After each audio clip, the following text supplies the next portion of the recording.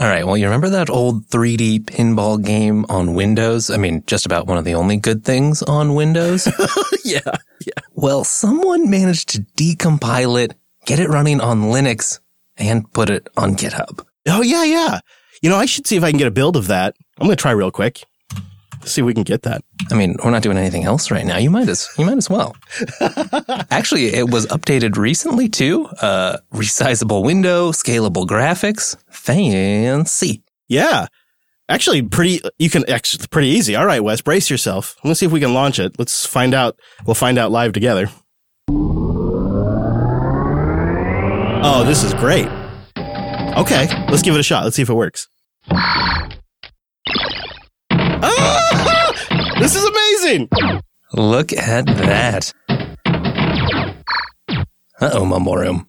You might just have to do the show without us today.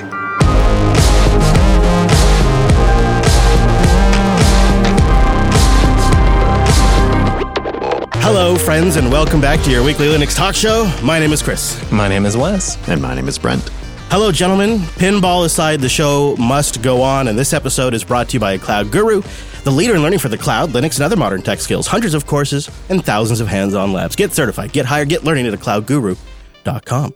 Coming up on the show today, well, I just got done trying out the Pop! OS 2110 beta on my Raspberry Pi 400, and Jeremy from System 76 is going to stop by in a moment to chat with us about it. Plus, we'll also have our thoughts on the perfect Linux laptop right now. A little bit of community news in the show, as always, some picks and more. So just get right to it. Before we do anything else, before I even attempt to introduce Jeremy, let's say time-appropriate greetings to our virtual lug. Hello, Mumble Room. Hello, Chris. And hello, Brent. Namaskaram. Hello. Nice to see some solid numbers in there today. And they all wear matching outfits. Wow. I don't know how they coordinate that, but it is impressive. You know, that Matrix channel is useful for all kinds of things. That's pretty great. Well, so this last week, Pop! OS 2110 entered the beta phase. And, you know, we've been keeping an eye on things because it had been teased that there might be a Raspberry Pi version. And sure enough, it appears an image for the Raspberry Pi for Pop! OS 2110 has been published. As soon as we saw that, well, we just had to reach out to Jeremy Soller, principal engineer at System 76 and Pop! OS maintainer. And he joins us now. Jeremy, welcome back to the show. Thanks for having me. I love being here. Thank you for being here. And I know behind the scenes you told us you're a little under the weather and you still made it, so we really appreciate it. And I had to reach out to you last minute too, because as a Pi fan, I was pretty happy to see this. I think the Raspberry Pi with external SSD storage as the primary disk is starting to get to a pretty usable desktop state. Like it's in the zone now. But I tried this out with an SD card, Jeremy, and it's definitely usable, but it's slower for sure. And I'm wondering, as you've been tinkering with this, do you see storage, the way storage works right now on the Pi, as one of the limiting factors for like a butter smooth desktop Linux experience? Yeah, so I'm the primary person behind this. I've been working on it in kind of pieces of chunks of time that I can cut out of my normal Pop! OS duties. And I do everything on an SD card because I want to see how bad it is for the average person. I'm still using the Pi 400. So the recommended configuration is the Pi 400 because it has a slight CPU overclock with 4 gigabytes of RAM or more and using an SD card. And definitely the weakest part of the whole solution is the storage speed. If you start using I have an external 10 gigabit per second USB 3.2 Gen 2 NVMe adapter. That's a lot of jargon, but it's fast. It's probably 100 times faster than an SD card.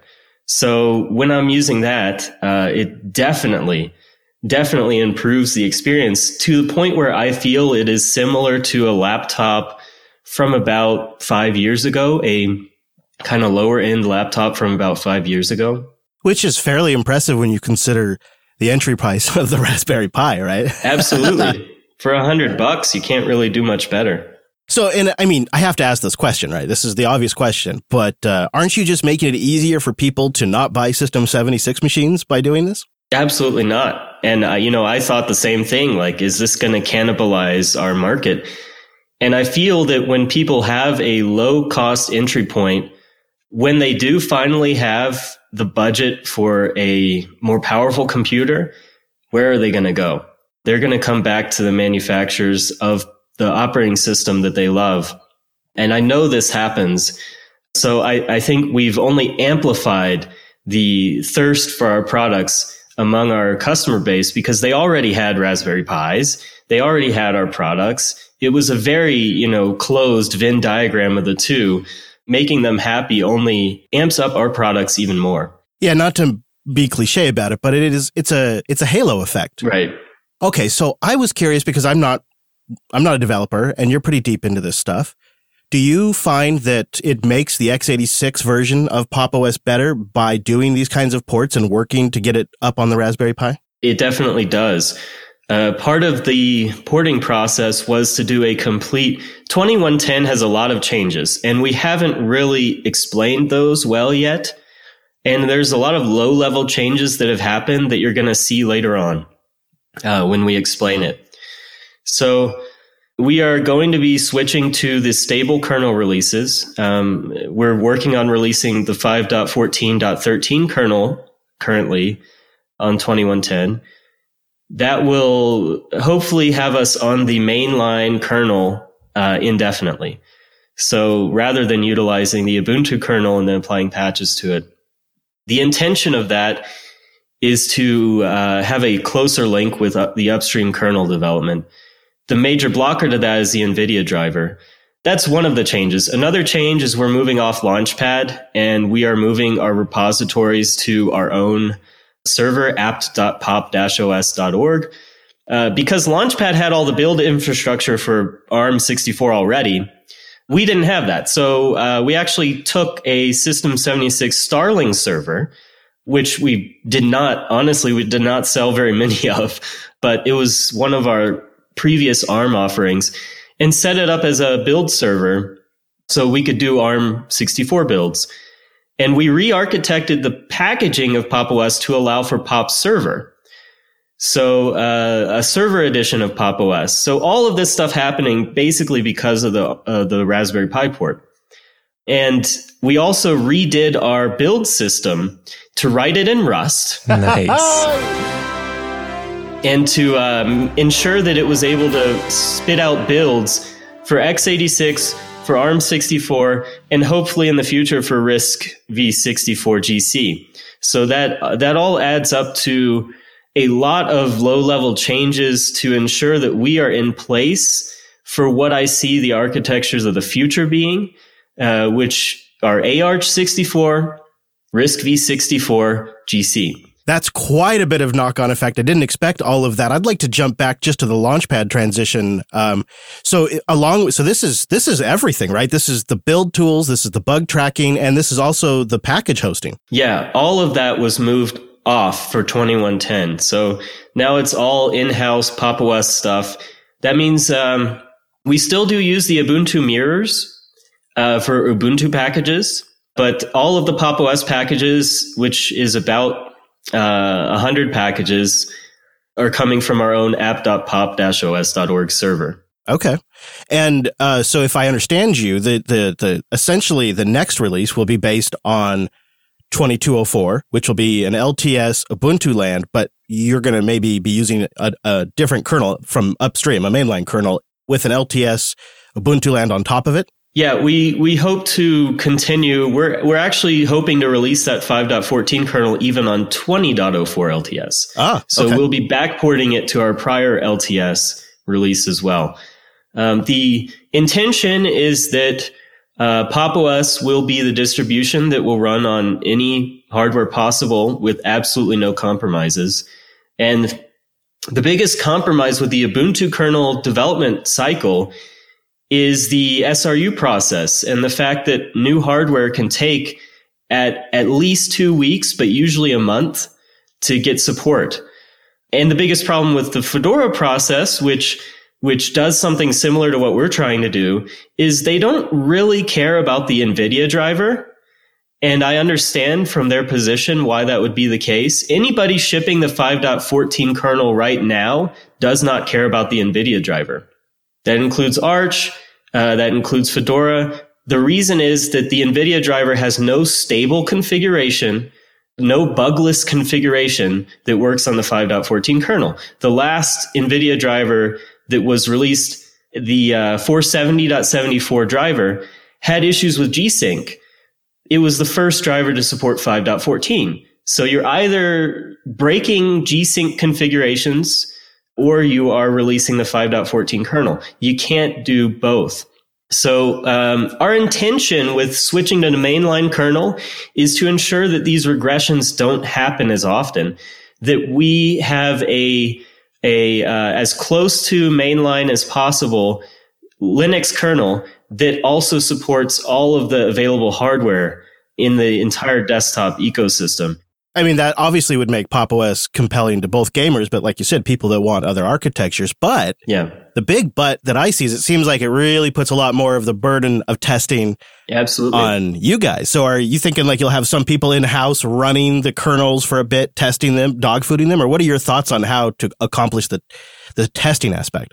I think it's very important for us to increase the size of our team, and we're doing that now. So we just put out a job posting for Pop! OS developers. The only requirements are that you know Rust and that you have a good internet connection.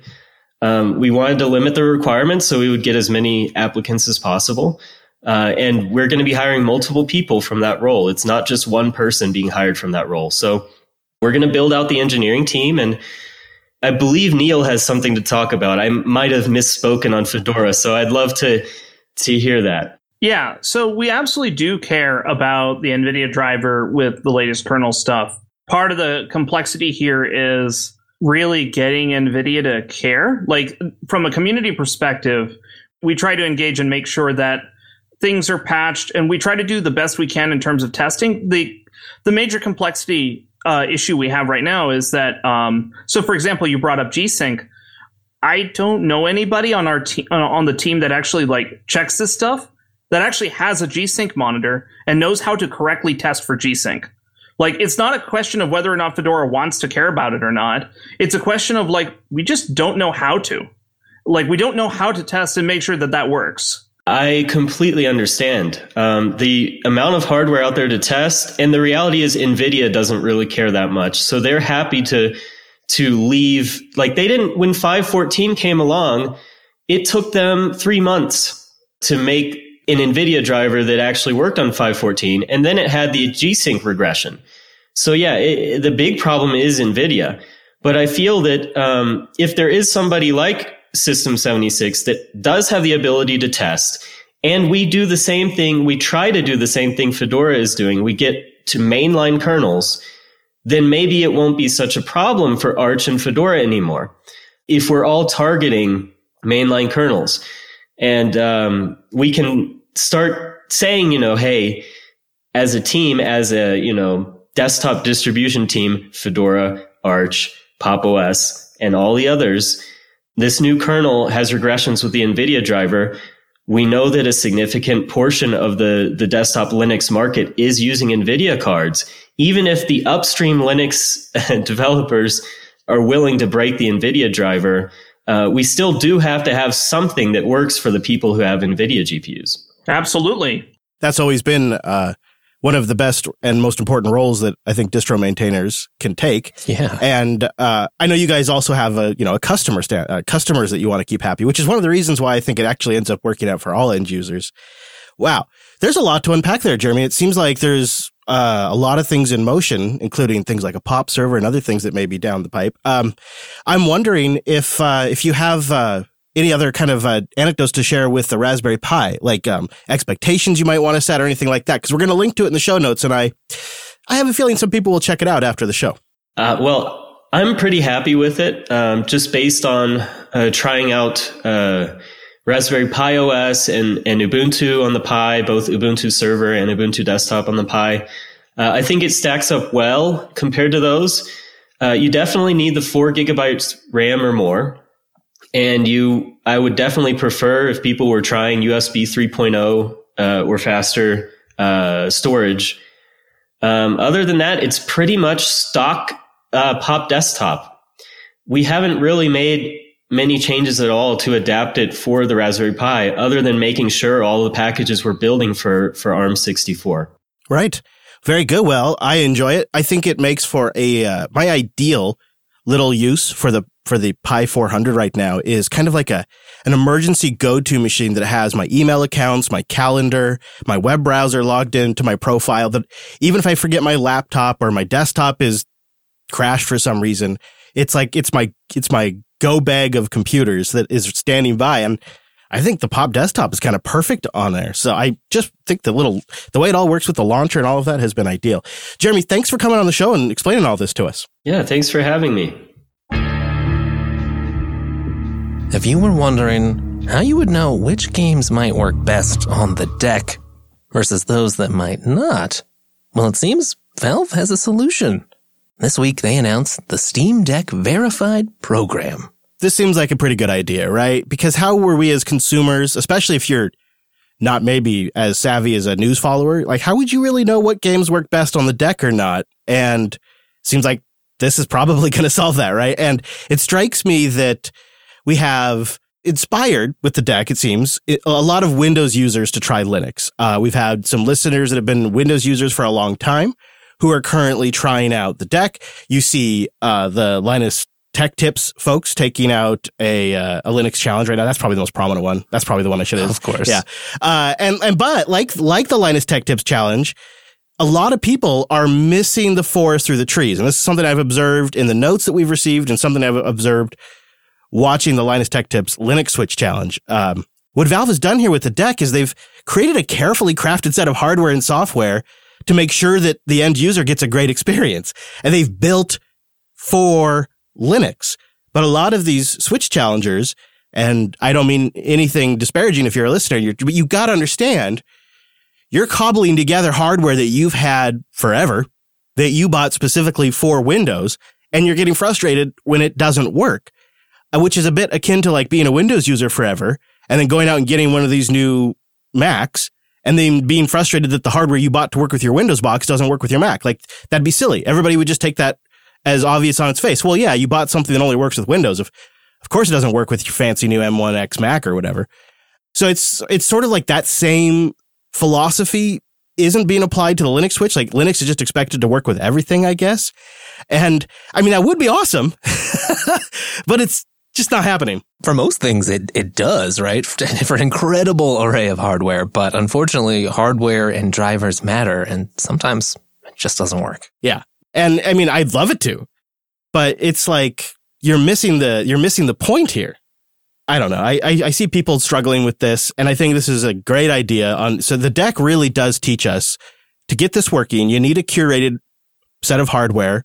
You need a set of drivers that work, and then putting a certified for the deck program on top of this, it also kind of gives developers like a goalpost now, right? Developers kind of have an idea of, well, what do we need to do to be deck compatible? Is it just Proton? Is there something more to it? Like there's actually something to accomplish now for game developers.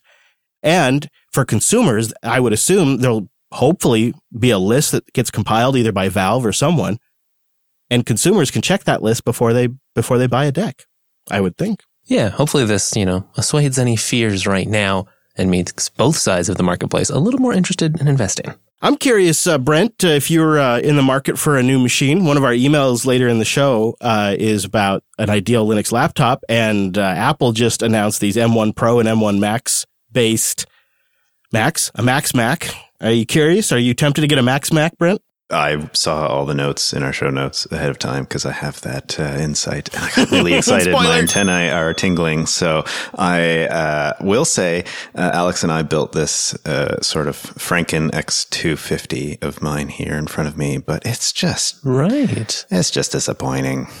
So I'm really looking forward to getting something else, and to with all of the offerings we've seen come out in the last few months. I'm actually happy to say it's going to be a hard choice. Yeah, I was kind of kidding about buying a MacBook, but we may be nearing a future where you could actually buy a current MacBook from Apple and get it home and put Linux on it. We don't know yet, but it seems Asahi Linux feels like they have a good shot they feel like they've got a chance of getting this working. You know, that actually feels a little bit unbelievable to me because it feels like only a month or two ago we were talking about, you know, the very beginnings of having that work be done. And how are we where we are now? It seems fabulous is the only word. I know. We don't know for sure if these new machines will work. No, we do not. Although it sounds like Hector Martin has ordered a new MacBook with one of these shiny new SoCs in it and is going to do a live bring-up stream sometime soon. So fingers crossed, right? I mean, this is going to be a test of some of their design, some of their projections that, you know, the unique setup of this Apple Silicon might make this process going forward easier. And now we kind of just have to hope. Yeah, there are some unique ways that Apple set it up in such that a lot of what runs the internals of the M1 SoC is done in hardware. And so the OS doesn't have to be directly in control, but it has to have interfaces to that. And they think because some of those interfaces haven't changed since very, very early in Apple's SoC days, they think there's a good chance that Apple won't change them for the next iteration just to keep things simpler for macOS development. And knock-on effect of that is it means a lot of the work they've done to bring Linux up on the M1, which is not all upstreamed, but a very significant amount of it is now upstream and the rest is pending upstream. They think a lot of that work that they've done may just automatically apply to the new chips that Apple just announced. And like Wes said, Hector's so confident that he's going to live stream it. I think it's like next week or sometime. You'll have to check his Twitter feed. But that'll be interesting. He's just going to do it live and he's going to troubleshoot and work his way through it. And a reason why we mention this is I think we have to acknowledge that from a technological standpoint, these are pretty impressive chips. What Apple is accomplishing here with performance to power ratio is really good to see, actually. And I hope it drives the rest of the industry. And getting Linux onto that, I think, is going to be pretty significant because not only does it open up new hardware to more people, and that on its face, more choice, I think is always a good thing. And if you don't think choice is a good thing, you're probably not very happy as a Linux user.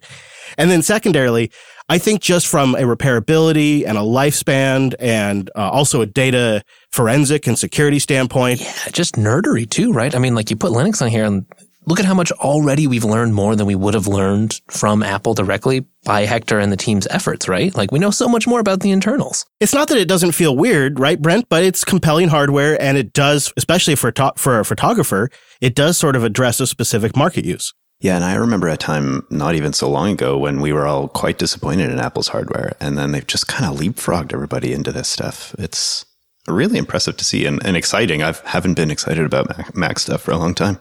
I agree. In fact, on Coder Radio, I was quite critical of their Mac hardware over the last few years, especially the early Butterfly keyboard systems that only had 16 gigs of RAM, and now that we're seeing systems that can support 10 cores and 64 gigs of RAM. Now you're starting to speak my language. I start to take notice too when you're talking about doing all of that around 35 watts. I find that unbelievable. So I very much would like to see my favorite operating system on there. And I think the Asahi Linux team is probably got a pretty good shot. I think if you were in Vegas and you were betting, I think the odds are on them. But there's something else going on this year. Along with all of this stuff about new architectures and ARM in the background, and let's be honest, in the space that actually makes money for Linux, the server market's in a bit of an upheaval. And we've all kind of learned the lesson of how important a community enterprise Linux distribution is. So we're keeping an eye on what's going on in that space as the December deadline for traditional CentOS approaches. And this week, it looks like the Alma Linux folks have done the undoable. Nobody would take this challenge on well and stick with it, I should say. Jack, it sounds like Alma Linux is introducing a new migration tool, and if I follow, it means I could migrate, say, from older versions of RHEL, potentially even like version 7 to Alma Linux, or what? Tell me how this works. Yeah, hey, so from versions of CentOS to really any enterprise Linux derivative distribution, so that's Alma Linux, Oracle, even CentOS itself, and also Rocky Linux. That's amazing. You're telling me that I could just use this to get my butt off of RHEL 7 onto just CentOS Stream? Yes, if you wanted to. We're not billing it as a conversion away from RHEL because right. Of course. Why would you? That'd be suicidal. Right. Well, I mean, that's not what we're after, and I think that's not the audience for it. But I think it's more anyone that's still running like CentOS 7, and we hope that eventually we'll be able to support CentOS 6 and maybe even an earlier version to just come up to a newer version and bring their stuff into modernity. Oh my gosh, I don't think I can express to you the level of gratitude I would have felt back in the day when I was administering RHEL systems, and this was before they adopted Yum or obviously DNF, and moving older RHEL systems to newer RHEL systems, or what I used to end up having to do the hard way was hard migrate an existing RHEL box to CentOS, and it was almost always a couple of versions of RHEL behind. So, I mean, to say it was an all-nighter is an understatement. So a tool like this, I'd be buying you guys all the beers right now. So congratulations, because not a lot of people want to take this on because it seems like something that is fraught with landmines. Listen, you still need to be careful. You still need to make sure that, you're following like sysadmin best practices and make backups. And, you may want to do like a dry run in a sandbox or something. But, I mean, it's definitely doable if you're smart about it. And I think that as time goes on, listen, we're doing this as a community-wide project. So I think that as more people get involved, as more people test it, and as more people contribute back, it'll only get better and only get easier over time. That's nice. And yeah, I have no doubt that anyone in our audience, especially anyone who's been using CentOS or RHEL that's getting pretty old, they're going to do a dry run. I have faith in them. Well, thanks for coming on and explaining this. I know it's a busy day over there for you, Jack, so it's good to get the scoop directly so that way I didn't miss up the details, and it's a great tool to see, so thanks for joining us. Yeah, absolutely. And if anyone wants more info, check out almalinux.org/elevate. And, we look forward to working with everyone across the EL derivative community. So hopefully this is something that, us, Oracle, Rocky, even CentOS and RHEL themselves can all contribute to. And we definitely look forward to that. I think that's something that's, a little bit missing in the community today. So hopefully this is something we can all come together on. Linode.com/unplugged. Go there to get $100 in 60-day credit on a new account, and you go there to support the show. Listener support, and this is one of the ways you can support the show, is what lets us stay independent and stay true to our listeners. It's by your support, and you can do that by going to linode.com/unplugged, and you get $100 in 60-day credit. Linode's my favorite way to host something. I've been using them for over a couple of years now, and I absolutely wholeheartedly recommend them. Even if they weren't a sponsor, I'd still tell you this is the place to go. Don't tell Linode that, though. And, it makes sense, really. They're independent. That always checks a box with me. They've been around forever, 18 years, which is forever in internet time, and they have remained focused on their mission to make computing simple, affordable, and accessible to all in the cloud. And that's led to a best-in-class experience. Nobody checks all of the boxes Linode checks. Oh, yeah. There's lots of ways to host stuff. And some companies check some of the boxes. And some of those boxes are pretty important boxes. But nobody checks all of them. And when you get $100 in credit, you can go see what I'm talking about. Linode.com/unplugged. For example, go deploy a Nextcloud server. Maybe a Minecraft server. Go build up a development environment, or do what I do all the time and A/B test stuff. Different distros or different projects. I've mentioned this before to you, but one of my favorite activities on Linode is trying out several different permutations of a project and picking the one I like the most. I did this a bit ago when we were looking at infrastructure options, and I wanted to try out various different WordPress configurations. But to get WordPress really fast, like, rank really well in the Google search kind of fast, you got to kind of have to tweak it a little bit. And Linode has a one-click that I ended up going with that was better than anything else I built myself, which is all based on top of the Lightspeed stack. You'd be really impressed by how fast you can actually get WordPress going on Linode. And it doesn't take like a crazy expensive box either. In fact, their prices are 30 to 50% cheaper than the major hypervisors out there that want to lock you into their system anyways. And they have an easy-to-use cloud dashboard that's so much more straightforward than anything else those guys have cooked up.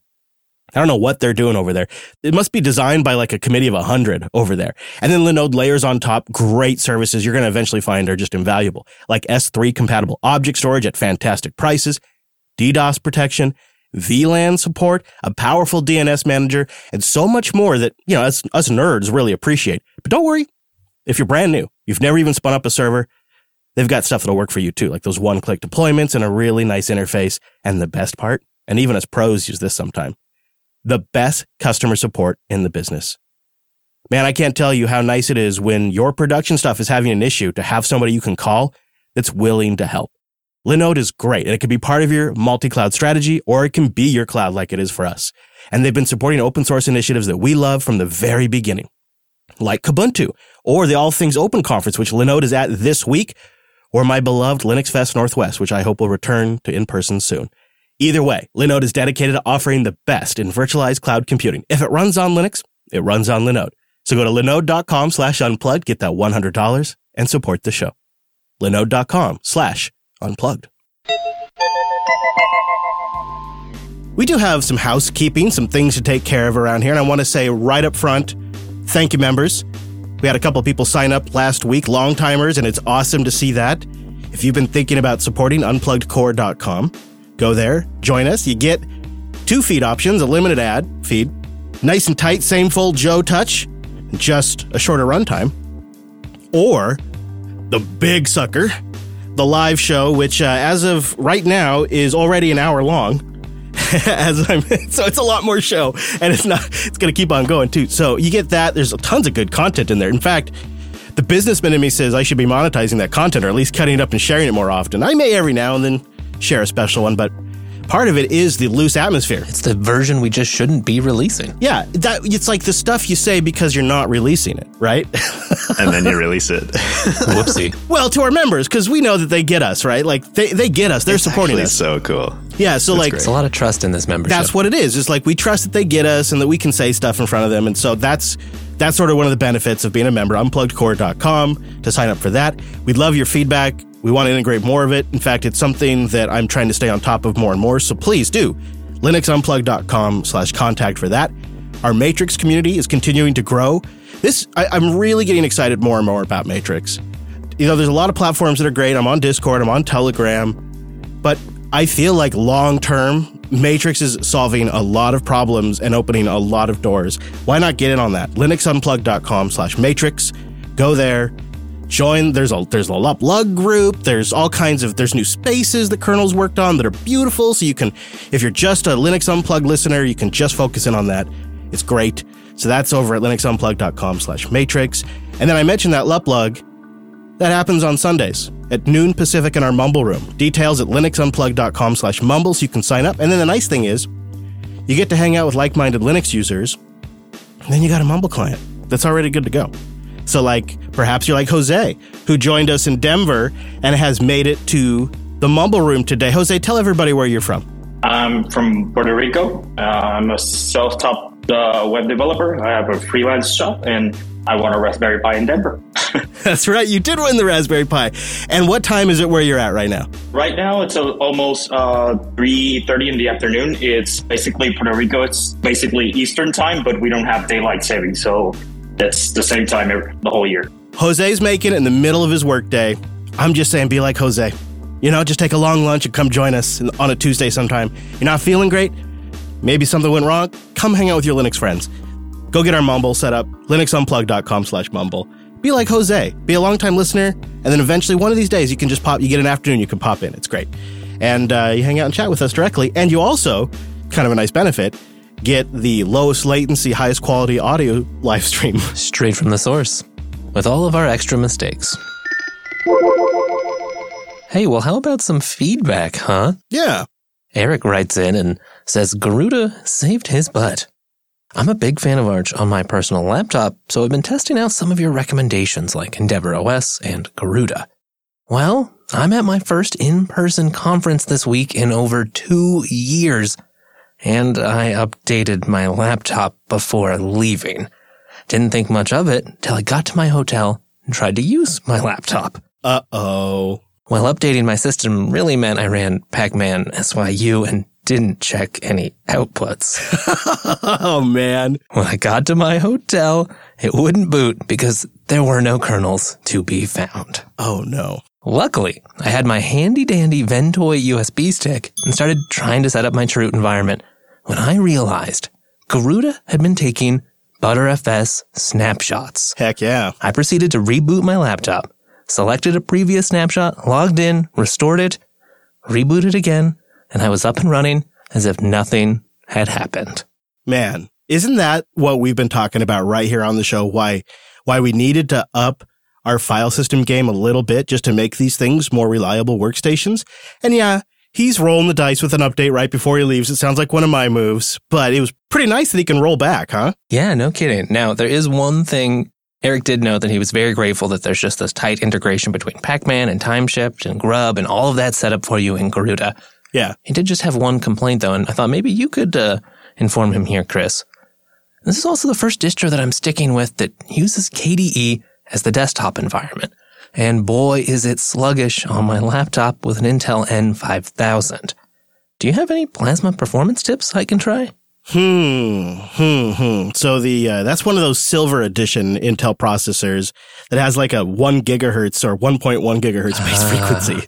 That's pretty rough. It bursts up to 2.7, but depending on your cooling, like it won't necessarily hold that for very long. It is low power though. That is nice.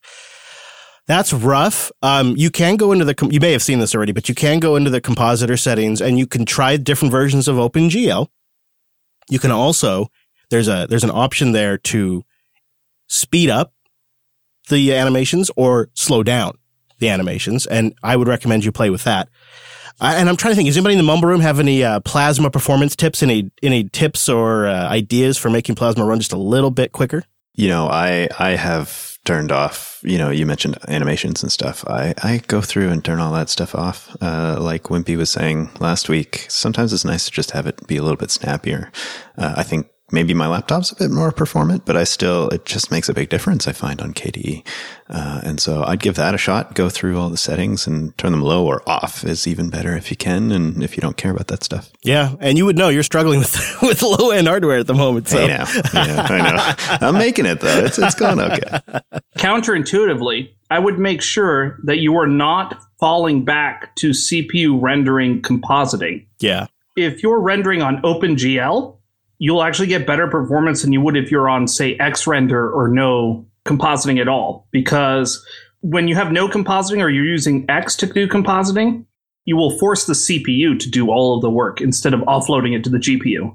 And I'll take it one step further, Neil. Depending on how good your GPU is, and in the N5000, this might not apply, but if you have a more modern Intel GPU or any of the larger commercial GPUs, having some animation actually kind of papers over the loading time of the window in a way, because if you just turn off all animations, you will get the absolute fastest the machine can draw that on the screen, absolutely. But that's not always a satisfying speed, to tell you the truth. And with the animation effect, like a little fade in or whatever it is, kind of papers over your perception of that a little bit, because the window's actually still rendering and drawing as it's fading in, and that just makes it a smoother process. You don't always get a performance improvement. And I actually find I become more sensitive of how my system's performing when I turn off all the animations, because I can clearly see it struggling. But it really depends on your combination of CPU and GPU, and it's just something you have to go through and kind of mess around with. But if you have any tips, linuxunplugged.com/contact, maybe we can compile them together. Brian wrote in with a neat new tip about functionality in the kernel. He says, you mentioned, he's talking to me, that you were trying out a battery charge threshold on your laptop using TLP. And then I would forget to use TLP full charge almost all the time. This bit me on the road trip, and I'd go to use my laptop, and it would have at best like a 65% charge. Right. It's no good.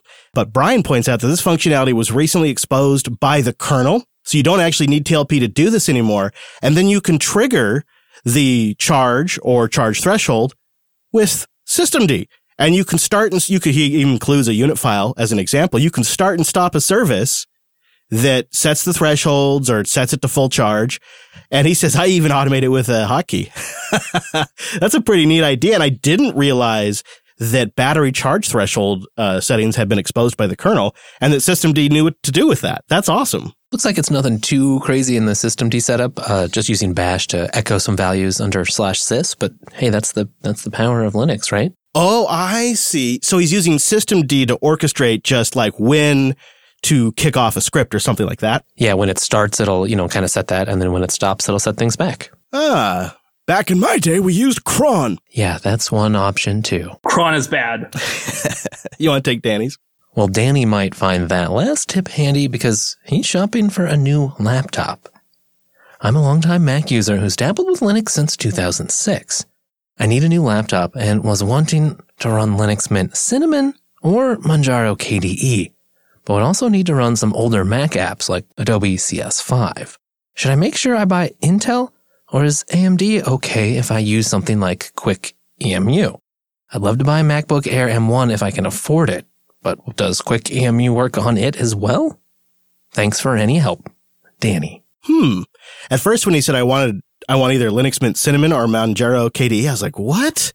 That is two opposite sides. But then I realized actually kind of what I like about Cinnamon is it's kind of like some of the best stuff about KDE and a GTK desktop. So then it started to click. I still think it's kind of strange, though. It's a pretty big dichotomy between Mint and Manjaro. So he may want to revisit exactly what he wants out of a distribution and consider Fedora. Hey, sometimes you like what you like. You know, if you get a CPU that supports the right virtualization extensions, which is pretty much most all of them now for desktops and laptops, it should work either way, AMD or Intel. I wonder, though, if you have considered, if you want Adobe CS5, you didn't say what other older Mac apps, so this may not apply, but Adobe CS5 is also available for Windows, and Wine is probably going to be a lot better time than a whole VM, right? Because Wine means not only are you running it natively on your system, but you're also going to have access to your local native file system. And so that's a lot simpler to work with, and it's going to work a lot more than you'd expected on the Mac. But you absolutely can go Quick EMU on the M1 platform. It's not completely done yet, but check out UTM. It's a virtual machine manager for Mac that sits on top of Quick EMU, and we have our QEMU, and we have a link in the show notes, and they tout Linux support in there, and it looks basic, but covering most of what you'd want from something like this, and it absolutely can run Mac OS. That's maybe one of the advantages, but you have to be on the M1 system. So perhaps it's a future scenario where you get Asahi Linux or some Asahi Linux enabled distribution on there, and then you could install UTM and have a go. Or use UTM and macOS and run Linux in that and run Windows in that. I would strongly also look at the System 76 Lemur Pro. I'd also consider the Framework laptop. Oh yeah, Framework would be good. Their marketplace just opened. It seems like that's rolling out nicely. Yeah. XPS 13 perennial option. Check those out. Or then, what was that laptop that you tried out, that gaming laptop that I think, Dylan has now? Yeah. The Asus.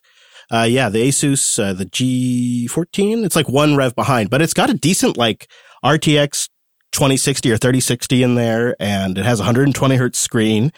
And as long as you're using something that's got kernel 512 or 513, everything works out of the box. Dylan's been really happy with it. So Manjaro KDE might work? Yeah, that totally would. I definitely want to double check Mint because I don't think 2004 based distros work out of the box on the G14. But anything a little newer, like a newer version of Pop or a newer or 2110 Ubuntu, that would totally work. That's totally doable. We got several recommendations for different YouTube archival tools.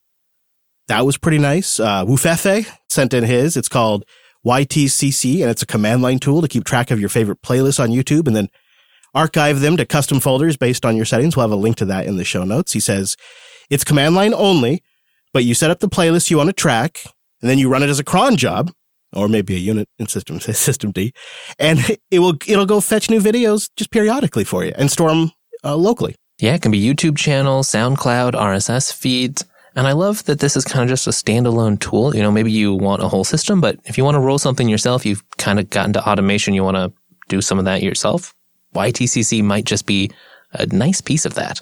Very much. And I was thinking about this I wish we had a way in Matrix to have and maybe there is, but not a wiki per se, but wouldn't it be amazing if we had a simple way to submit things like this that the audience sends us in and keep a list in Matrix somewhere, and maybe the other picks that we do. Just like a picks room we make somewhere? Yeah. The key would be somebody would have to be able to maintain it because these lists always end up maintained. Ever. Every single list that any podcast ever starts, it's not just us, eventually it gets unmaintained. And I'd love to find a solution to that. Probably something with the blockchain. Brent, do you want to take our last email from Marcel? Marcel has created a neat tool as well. He writes, I wanted to share this system status message of the day generator I made with a friend. And of course, it's written in Rust. I don't know if you click through the link that he sent us, Brent, but it's beautiful. You log into your box, and his message of the day generator gives you a beautifully formatted weather report. It shows you what your uptime is, if your SSL cert is active, your file system usage, the last couple of logins, and if you have failed to ban, it'll give you like a super brief summary of failed to ban and the last time that was checked. And it's like one of these things that I just love because it's a simple Rust app with zero runtime dependencies, and it just looks great. So we obviously have to put this on the new server, Wes. Oh, yeah, I think so. I mean, it looks so shiny. A nice reminder every time you log in. And Rust. I kind of love in the README here, the author says, I got stuck in dependency hell one too many times trying to update interpreted alternatives, e.g. something like Python probably. And that's how it ended up in Rust. That's great. You know, I kind of got back into having something in my message of the day, which shows up when you first log into the console or when you first open up a terminal. And I was using Garuda Linux, and they auto-start NeoFetch and give you the NeoFetch output, which is great, but takes a beat every now and then to do its analysis and run. And of course, you know, I'm a speed hound.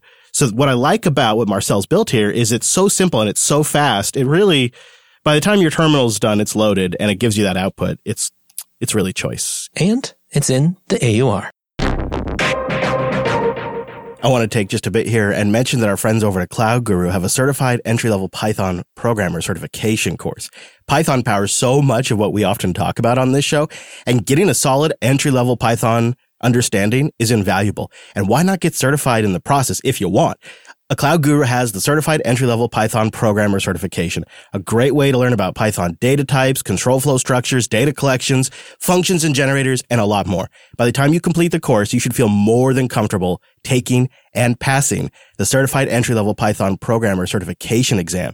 And more importantly, you'll have a good understanding of the fundamentals of Python programming.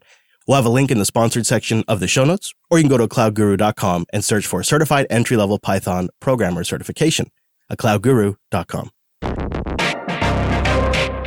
Well, Chris, I thought you might need just one more Rust pick today. Somehow these have been sneaking in all episode. Not that I'm complaining, but this one also involves WireGuard. Enter OneTon, a cross-platform user space WireGuard port forwarder that requires no system network configurations.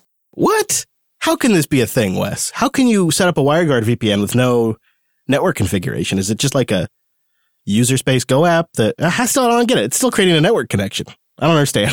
Yeah, so the use case here is, let's say you have an existing WireGuard endpoint, something like a router running WireGuard, and you have a peer on the WireGuard network that's running a TCP server.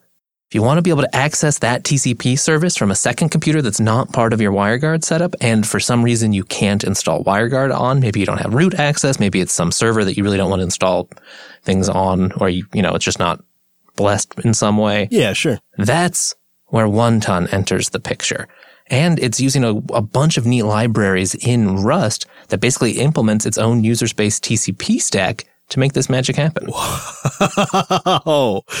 Wow, that must have been a hell of a project. That's impressive. This reminds me a lot of that tool we talked about years ago, S-Shuttle, that made sort of a quasi VPN connection through SSH without needing any super fancy setup. But this sounds so much more elegant. Man. Yeah, I haven't had a chance to give it a shot yet, but I definitely will. So small TCP is the TCP stack they're using, and then it's also using BoringTon, which is that Cloudflare Rust implementation of WireGuard. So much Rust, it's ridiculous. I can't even anymore. I feel like this is the productification. I'm trying to think of the right term. This is what we expected to start happening around WireGuard once it got mainlined, and we started to see WireGuard filter out into the general population. Something else that comes to mind that the audience is super excited about right now is Tailscale. And that's another product that truly is like a product with a service and a good user experience that sits on top of WireGuard. Now we have this OneTon, which lets you participate in a WireGuard network without even having administrative access to your box. I could see how that'd be super useful in a corporate environment. This is really neat. And there's other products out there built on WireGuard. And it's sort of like it's like the Valve certified stamp for the deck. This is like you can trust the crypto stamp for a VPN product, assuming they're not using a bastardized implementation of WireGuard. It means I can kind of trust the fundamentals that this software is running on top of. And I like the idea of that specifically, because then I don't have to worry about if Tailscale's done some weird crypto that they can crack or they can read or is going to get broken by some script kiddie, because I know that they're using something that's tried and true and tested. And if it gets updated, that update goes out everywhere. And that makes these products, I think, to me, just a little more trustworthy. I love to see this.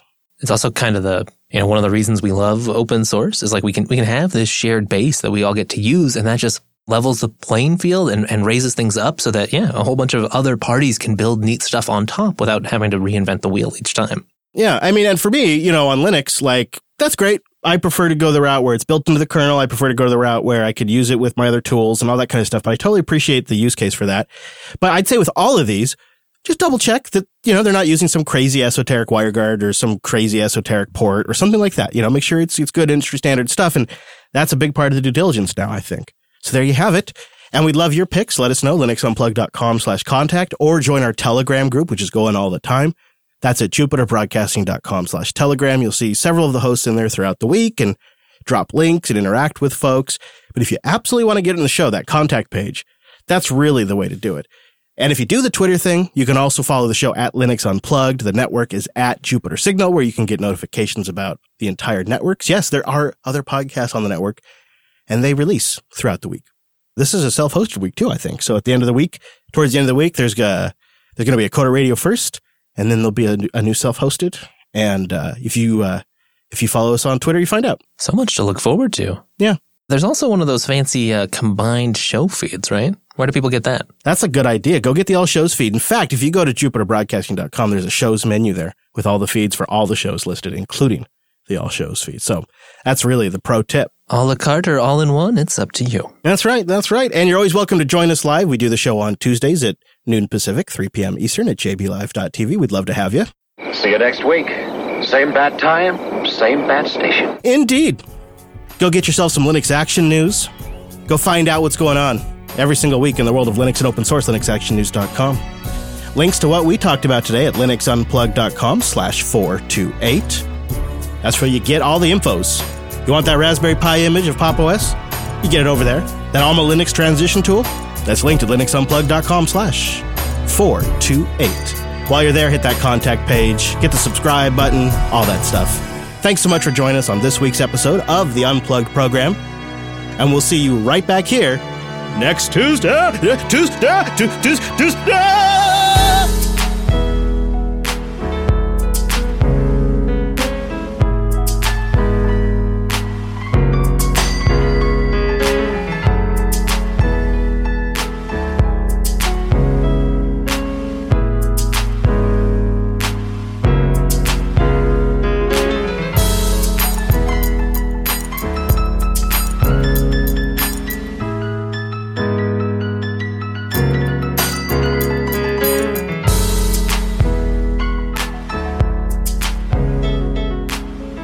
JBTitles.com. Go pick our show title.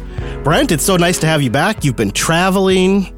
You've had incidents that have happened. I mean, it's been a bit. I am home for the first time in like 4 months. Like your real actual home? Yeah. My cats are here and I'm here. It's weird. It doesn't really feel like home anymore, I gotta say. I bet. It's the strangest feeling. But I gotta say, it feels good to be back. And I also want to say one of the crazy incidents that I ran into was I got into quite a scary car crash a few weeks after our Denver meetup.